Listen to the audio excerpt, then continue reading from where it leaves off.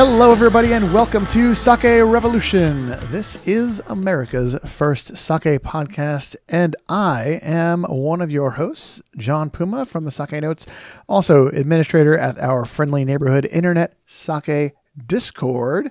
And on this show, I'm the average everyday sake nerd. And I am your host, Timothy Sullivan. I'm a sake samurai, sake educator, as well as the founder of the Urban Sake website. And every week, John and I will be here tasting and chatting about all things sake and doing our best to make it fun and easy to understand. Mm-hmm. Yes. That is right. Now, John, today we have a very special guest that I'm super excited to talk to. And if you let me, I'm going to go ahead and introduce him. This is great. I love guests. Yes. Me too. So, welcome today to our special guest, Weston Konishi. Wes has over 20 years of experience in the field of U.S.-Japan relations, with a special focus on the political and diplomatic ties between the two nations. Wes spent 8 years in Tokyo as a graduate student and researcher, and later worked as the Director of Partnerships and Development for the U.S.-Japan Council. He's a published author, as well as a member of the Japan Commerce Association of Washington, D.C., and the Mansfield Foundation's U.S.-Japan Network for the Future. Since February 2021, Wes took on the role of president of the Sake Brewers Association of North America. We're excited to welcome Wes to the show and talk to him today. So welcome, Wes. Thanks for joining us. Thank you for having me today. This is great. So glad to join you. This is a lot of fun. We've had a lot of North American brewers on the show before. And so it's really kind of a nice little bit of excitement for us to have you on here representing those brewers. It's going to be a lot of fun, I think. Yeah, absolutely. Thank you again for having me. It's wonderful. All right. Now, I want to get right to it. There's a question we love to ask our guests. I personally, it's my favorite question. I love it. Personally, how did you discover sake? Did you have your aha moment? Yes, I did have an aha moment, although I have to say I grew up with sake in the background. I mean, I'm half Japanese and I grew up in New York City, and my parents would have sake around and take it out for special occasions, oshogatsu and things like that. But this is back in the early 70s, and what you could get at that time, especially in New York, wasn't all that fantastic. But it was always in the background. And then when I went to Japan as an exchange student, I was exposed to more of it and drank it as most Japanese college students do, which is a lot. So by volume, I think I might not be the most expert in sake, but by volume, I'm up there. That's my real days when it comes to sake. That's really interesting. I never realized that students over there would dabble into sake. I always figured it'd be more of like the beer thing. Yeah, beer certainly is a big part of the drinking repertoire there if you're a college student. But sake was there too, and Atsukan and just tsushu, nothing special. But then in grad school, I did have this aha moment, and I remember the whole scenario very clearly. It was a huge snowstorm hit Tokyo, and the entire city shut down, and there are very few things running. A lot of things were closed, but I had dinner plans that night with some friends of mine in a neighboring town, and luckily enough, I was able to get a bus to that location. So I got there, but it was just this beautiful, idyllic Tokyo. When it's snowing, it actually turns into a really beautiful city. And I got, turns into right. It covers up the suit that's normally visible. But so I got to this restaurant, and it was one of my favorite places. It's a seafood specialty restaurant. And it was just so cozy in there, and the food was spectacular. And I ordered sake, and it was kokuryu, and a line that they make called Ichorai, which I haven't seen here on the shelves in the States, but obviously you can get kokuryu more and more here, which is spectacular. But this particular line was called Ichorai, and I think it's a junmai ginjo, not a junmai, but a ginjo. I don't think they make much junmai. And I was just, it was one of those aha, love at first sight moments. It just was so delicious, and the ambiance and the food just combined to make this incredible experience that I'll never forget. And so I then subsequently became a devotee of Kokuryu and Ichorai in particular, to the point where people would like automatically associate me with Ichorai. And if I went out, to an izakaya or something like that, or if it were my birthday, people would just give me bottles of Ichorai, and that would be That's amazing. So that's my aha story. That's awesome. It's really great. You are here as the president of the Sake Brewers Association of North America, and we would love to start out by asking you to please tell us about the association and what's the mission of your group. The association was really the brainchild of Andrew Centofonte of North American Sake Brewery in Charlottesville, Virginia, and Bernie Baskin, my predecessor. And Bernie was an expat lawyer in Singapore years ago and got into book publishing and published a book about sake, a really gorgeous book on sake. And it features 75 different sake breweries around Japan. So that kind of got him into the industry, into the sake world. And then when he came back to the States, he met up with Andrew and they started talking more broadly about the sake industry here in North America. And they realized that there really wasn't at the time an association representing and advocating for this budding new industry here. And so they decided to actually start it up, and they did. And so in 2019, they formally established the association. And the mission really is threefold. One is to help sake breweries and brewers develop their operations and help them grow their businesses. The pillar of the mission is to help raise sake awareness amongst consumers in North America. And then the third is to lobby for laws and regulations that are conducive to growing the industry even further. So those are the three main pillars of our mission. Now, I don't imagine that's going to be an easy task.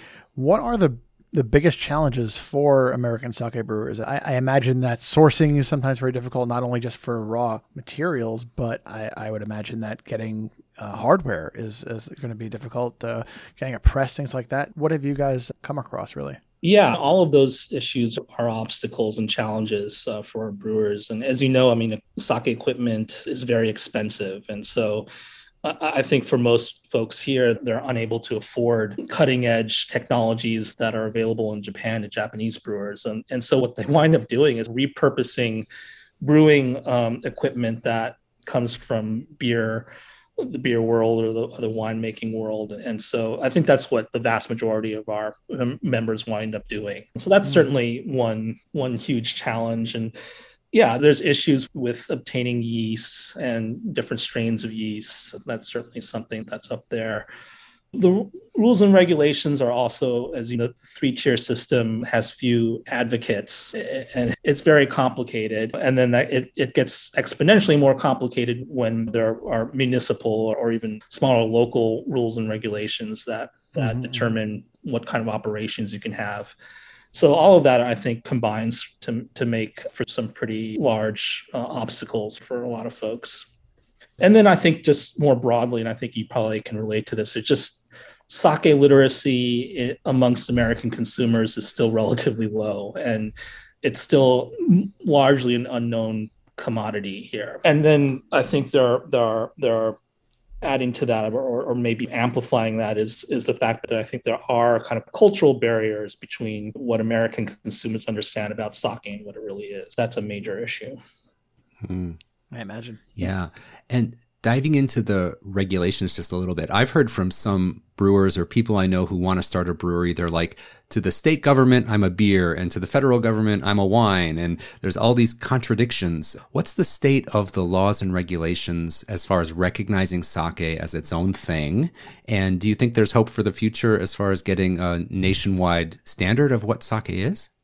I think that there is that sort of dual approach to the regulation of sake, which I think it does make things a little bit complicated in terms of applying for licenses and things like that. But to some degree, there's an advantage there in that it is regulated as a beer, and I think and taxed therefore as a beer. That's really to our advantage because we don't want it to be considered a wine. And the TTB does have a definition of sake. That's something that we're working on ourselves as an association, is our own association driven, member driven actually definition of what sake is in our context that will help inform what we want to do next with regulations. So you're working on, as an association, you're working on a definition of what sake is. And I think having that and being able to provide that to regulators is probably a big help for them. Exactly. Yeah. I mean, I think it's really important when we go about lobbying for change, that we have as close to a consensus understanding of what sake is within our community so that we can better advocate for the product with regulators. So that's part of the reason why we're undertaking this. And it's been a slow process, to be frank. And that's because we really wanted it to be a ground up process, not something where the board of directors of our association basically comes up with the definition on their own, but something in which we really solicit feedback and encourage feedback from our members to help us to reach a point where we can all agree on something that's a working definition. And so that takes time, and there are differences of opinion and things like that, which we're doing our best to incorporate. I'd say one of the big questions or considerations, I should say, is we don't want to be constrictive in our interpretation of what sake is, that it chokes off innovations that are happening here. So that's a big part of what we're deliberating over. Yeah. It's funny. We talk a lot about sake education needing to be out there, and we usually think about the customer, the consumer. As you brought up, even legislature needs to be knowledgeable about what sake is in order to govern it, which clearly isn't the case yet. Right. Exactly. Yeah. There's a long way to go before lawmakers really understand what sake is and are able to better regulate it. Yeah. And it's a real opportunity too, as you mentioned, because we don't want to take the Japanese definition of what sake is and drop it on our government, because there's such a chance here to create something new and allow for a more dynamic definition of sake. And I think that's awesome. Exactly. Yeah, I think that's exactly what we're trying to do. So I think we're close at this point where we're getting to the point where we're ready to announce a provisional definition. We'll see how that flies with our community, and then we'll take it from there. Nice. I think that could actually make for a good amount of change if it works out as well as it could. We also need to get the industry here, continuing to grow, get bigger, obviously for both U.S. Domestic sake and imported sake. What is the best way to get sake into people's hands and subsequently mouths?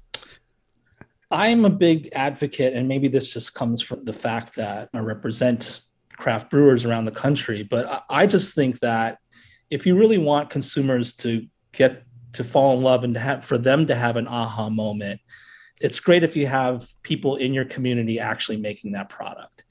It's great if this stuff is available to local communities and consumers. That to me is a really important step. And that to me can make some inroads. I mean, it'll take time, obviously, but I do think that can be an effective avenue for gaining more interest and more of a sake kind of savvy consumer base that's been lacking so far. So it helps if there's a brewery in Nashville, Tennessee, and then Tennesseans can learn more about sake. Or it's great if there's a brewery in Los Angeles that's making sake for folks there too, and just replicate that across the country. And that's a really good thing. And it's very exciting to watch. Yeah, as we've all experienced, one sip can really change your life. Like once you get the chance to drink it, you can really have a very deep experience with sake. And the more breweries there are, as you're saying, the more chance people have to drink local, fresh sake. And it's a real visceral experience when you have something handmade by the person who made it standing in front of you. What an awesome way to get introduced to sake. And so one example of this, there was recently the Sakura Matsuri, the Cherry Blossom Festival in DC, and we had a tent at the event, and it was a two-day event this year. Some 40,000 people, visitors from around the country and the world were there. And we had this tent for the first time ever. We'd never had done something like this. And I had no idea how it would go. Like it was either going to be like a trickle of people who are curious about sake, or we might get overwhelmed by people really dying to try it, because we were featuring 6 sakes, and we had some of our brewers there with us helping to pour. And it turns out it was the latter scenario. We were just swamped with people. And it was great. It was so great to see the reactions and the response. Yeah. And I think that the fact that our sakes were for a lot of people's home states was a great icebreaker of sorts. Like, it's really exciting if you're from Kentucky and you sake from the Void from Lexington, Kentucky, and you're able to taste it and you really like it. I mean, that creates an incredibly exciting feeling. And so I think if we can do things like that, as an association, we're not going to be doing those kind of pouring events all the time, but I think on occasion it's good to do that, and it's good to get the word out that we exist and that our brewers are scattered across the country. Yeah. Now, speaking of exciting events, you guys actually have an event coming up at the end of May. It's the American Craft Sake Festival, the second time you've done this. And this is kind of a come together moment for any brewers that can make it. And I just wanted to mention this to our listeners as well. It's going to be on Saturday, May 28th, 2022 from 2 to 6 p.m. And it's at Ben's Tune-Up, which is in Asheville, North Carolina. And you can visit the Sake Revolution website show notes for a link to tickets. And you can also visit the Sake Brewers Association of North America's website to get information on tickets. And that sounds like an amazing event that's going to be coming up. Yeah. So as you said, this is the second one that we've done. The last one was at the same location at Ben's American Sake. And so the last one was in 2019. And by all accounts, I wasn't there, but it was a fantastic event. People really enjoyed it. And this time around, our membership has grown. And so we have many more sake brewers who are participating this time around, over a dozen, and with about 20 different sakes that are going to be poured at this. So it's going to be really fun and I think interesting. We're going to have some educational seminars throughout the day, some that are more geared toward our brewers that are more technical in nature, and then others that are going to be for sake newcomers so that they can understand more about what sake is. That's going to be phenomenal. And we invited the Japanese consul general who represents the South to attend the event as well. So Consul General Takeuchi will come in from Atlanta and join us for that event and provide opening remarks. So we're really excited about that as well.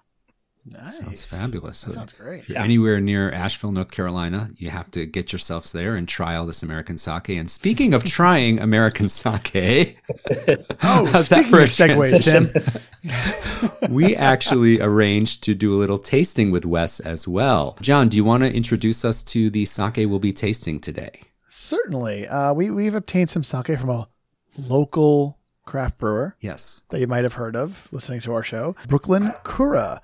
And we're going to be tasting their Blue Door Junmai Genshu Nama. The rice here is a combination of U.S. grown Calrose and U.S. grown Yamada Nishiki. Those rices are milled down to 60% of their original size. The alcohol percentage is 17. Oh, a little up there, guys. And the sake meter value, that measure of dryness to sweetness that we talk about every week on the show, is +3. So a touch on the dry side, but don't expect anything too Karakuchi. Yes. All right. Let's get this open. Okay. And into the glass.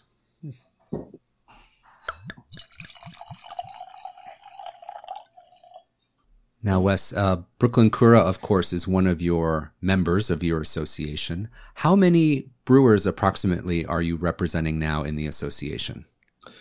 So we have close to 20 now, and there's about 24 breweries across North America from Mexico to Canada. So we really represent the majority of them, and it's been great. And it's wonderful to be trying and tasting Brooklyn Kura because actually Brooklyn Kura was the first North American sake that I ever tried. I live in Baltimore. Oh, wow. Yeah. So this is very auspicious. And I live in Baltimore now, and there's a bar near me called Faden Sonnet. And I went there about 3 or 4 years ago, and they had Brooklyn Kura on tap. And that was the first time I tried North American sake, and I was totally blown away I was like, oh my God, this is so good. I can't believe this is made in America. And so it's just great to come full circle and have it with you guys tonight. So this was your North American sake aha moment. That's right. Yeah, exactly. Right. Excellent. It might sound like I have aha moments every day. I don't. All right, let's give this a smell and see what we pick up on. This is the Blue Door Junmai from Brooklyn Kura. To me, it definitely smells like Nama. That fresh, juicy, right out of the press smell is very evident here for me. That smell that indicates fresh pressed, unpasteurized, really gets muted when the sake goes through the heat treatment, but here it's like really vibrant and pouring out of the glass for me. Yeah. I agree. I'm getting a lot of tropical fruit notes. A little bit pineapple-ish, right? Yeah, I'm getting pineapple, tropical fruits, and some banana, and just a hint of grass. Something herbaceous, yeah. Mm. Yeah. John and I have talked about this before on the show. There's like tropical fruity sakes that are like a fruit bomb exploding, and they taste like almost comically fruity. And then there's other fruity namas that have a bit of balance or a counterpoint in the aroma. And this is one of those where there's that herbaceous note to balance out the fruity expression. So it's not just fruity explosion. You've got nuance and some depth there to dig into, which is really exciting for us. Yeah. Yeah. All right, let's give it a taste. Okay. It's just so well structured, that's what I really like about this. And even though it's supposed to be sort of on the dry side, I don't know about you, but it doesn't come across fully that way. There's a nice sweetness to it, not overly sweet, but just something that I think mirrors this sort of tropical fruitiness of the nose in a nice way. Yeah, that's a great point, Wes. That SMV number +3 is just a jumping off point. There's other things that are going to influence our perception of how sweet or dry it seems. And I agree with you that there's more of especially on the initial attack of the sake, the first when it hits your palate, there's this kind of rush of a little bit of sweetness there. So it doesn't come off as a fully dry sake at all. Right. Yeah, I'd also like to call your attention to the acidity here. So when I sip this sake, there's a brightness. Are you picking up on a fresh brightness? Yeah. That's really the acidity coming through. And that brings balance to this higher alcohol percentage and the sweetness that's there. So it's, again, you need three legs for every stool. And there's, to find that balance so you don't fall off the stool, there's a great connection between the acidity, the alcohol, and the residual sugar. And I'm glad you brought that up because I got some cheese at the supermarket a few moments ago. And so I want to try it with this cheese. I got two different cheeses. One is Hallerhocker Swiss cow's milk cheese. Okay. So it's an Alpine Swiss cheese. And then I got a Stilton Blue from England. And so I'll try them. I'm sorry, you can't be here too to taste as well, but I'll let you know what I think. Tim, I have a feeling this is how I'm going to feel during our cheese episode. Yes. Very confused. I don't know any of the terminology. I can't relate to the flavors. My wife is a cheese expert. Oh, So I bring the sake side to things and she brings the cheese side. And this is illustrative of what we're also trying to do is really try to, and I think you're in the same vein with this, is really trying to promote sake outside of the sushi and Japanese culinary context. Yep. I think that's really important. And the more we can emphasize that, I think the more sake will take hold in the American market. So Sometimes I feel like the dream is to get sake into non-Japanese places. And then once that happens, the sky's the limit. right. Yeah. so how's that cheese hitting you, Wes? It's great. And I think it's the acidity that you mentioned, Timothy, is really what works well with these two cheeses. So the Hallerhocker is nutty and it has this sort of crystalline, granular kind of that kind of texture to it, which really pairs nicely with this sake. And the fruit contrast with that, with the nuts, it's just killer. It's a 1-2 punch there. And the blue is just so nice. It's not overly pungent. It's a little bit salty, creamy. So again, that plays off of the acidity in the sake really nicely. I think this is a great combo. I wish you were here. You guys are really making me wish I ate cheese. It sounds great. Oh, man. Sorry. No, it's all good. Anyway, I do want to circle back for a moment here. We talked about the importance of consumer education, but what have you found to be the most effective ways to get the consumers educated about sake? I think everyone agrees that you said a really good term before, the sake literacy. So what are the practical ways to implement that? What do you recommend? Well, it's hard to say what's a home run methodology right now, because I think we still just have, it's such an uphill battle. It's hard to say there's no real silver bullet, it seems to me. But I do think that we need more people like you folks who are sake ambassadors, people that are really knowledgeable about it, and people that can talk knowledgeably to distributors and others, key people in the industry. That link is really important. But I also think that there's so much opportunity to do what we're just doing right now, which is to promote not as a singular product, but thinking of it in a broader context and particularly as a great beverage to pair with food, and in particular American food and Western food. So I think we all know that it pairs well with Western cuisine, but consumers don't yet. And I think that we need to just keep pounding home that message, and we need to keep trying to shape our events around that. And so one of the things that I really want to do, I want to get to a point where, let's just say hypothetically, the Wisconsin Cheese Manufacturers Association of America has their annual conference. And they no longer think, oh, we need to, what wines are we going to pair and what beers and ciders are going to pair with our cheeses.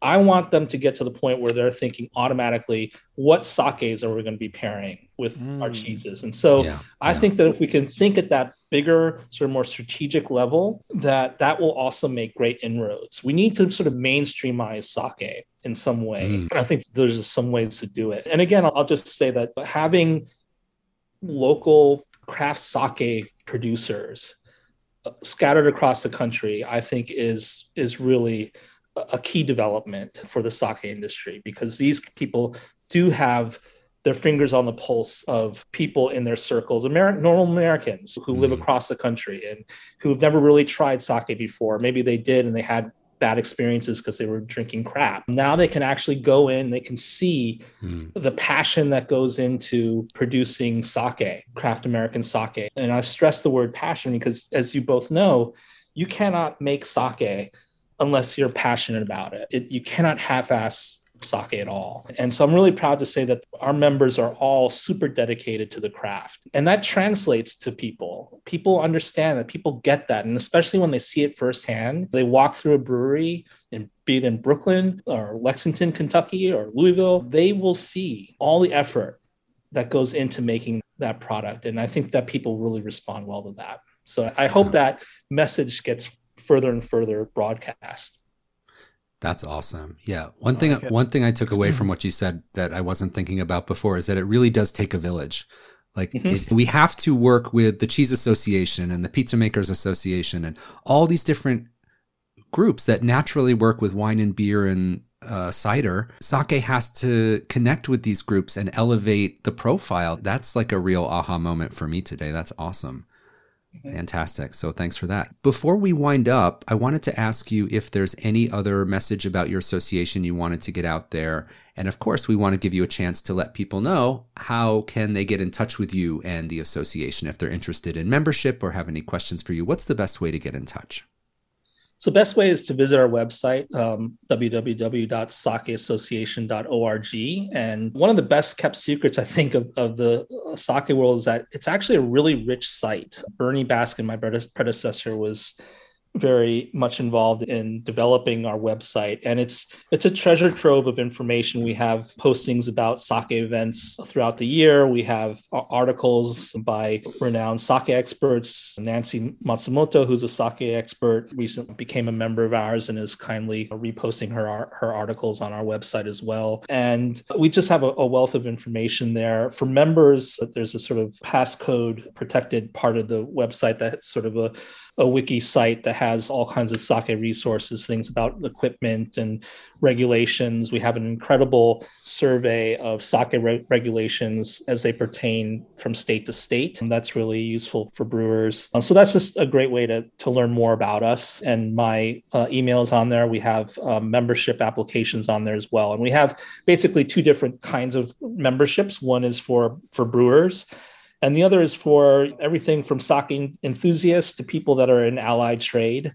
And so we're proud to have some of the major rice producers here in the States as members. And we're very pleased to see that 3 very distinguished and prestigious koji manufacturers in Japan have joined our association as well. So this all relates to your point about it takes a village. We really do see the sake industry in all its dimensions. And we want all of these different actors come together in order to grow the industry further.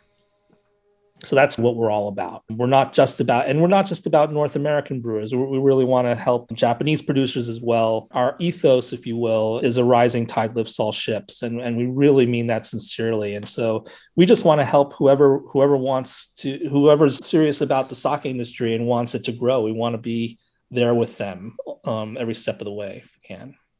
Awesome. That's so great. We're so happy to have tasted with you today. I feel like I learned a lot, some great insight into what the challenges and what the successes are in the North American space for the sake brewers that are coming up and producing some great sake as we just tasted here from Brooklyn Kura. Wes, I really want to thank you so much for joining us today, and I hope you'll come back for another session. We have a lot more questions for you, and it was such a great discussion today. Thank you so much, Timothy. I'd love to. So looking forward to that. Awesome. John, great to taste with you as well. As always. Yeah. And I want to thank our listeners so much for tuning in. A special shout out to all of our patrons who make it possible for us to bring you a Sake Revolution episode each and every week. If you would like to become a patron, please visit patreon.com/Sake Revolution. And if you would like to get at us with your personal questions about sake, questions about the Sake Brewer Association of North America, you can at us at feedback@sakerevolution.com. So please grab a glass. And until next time, please remember to keep drinking sake and Kanpai!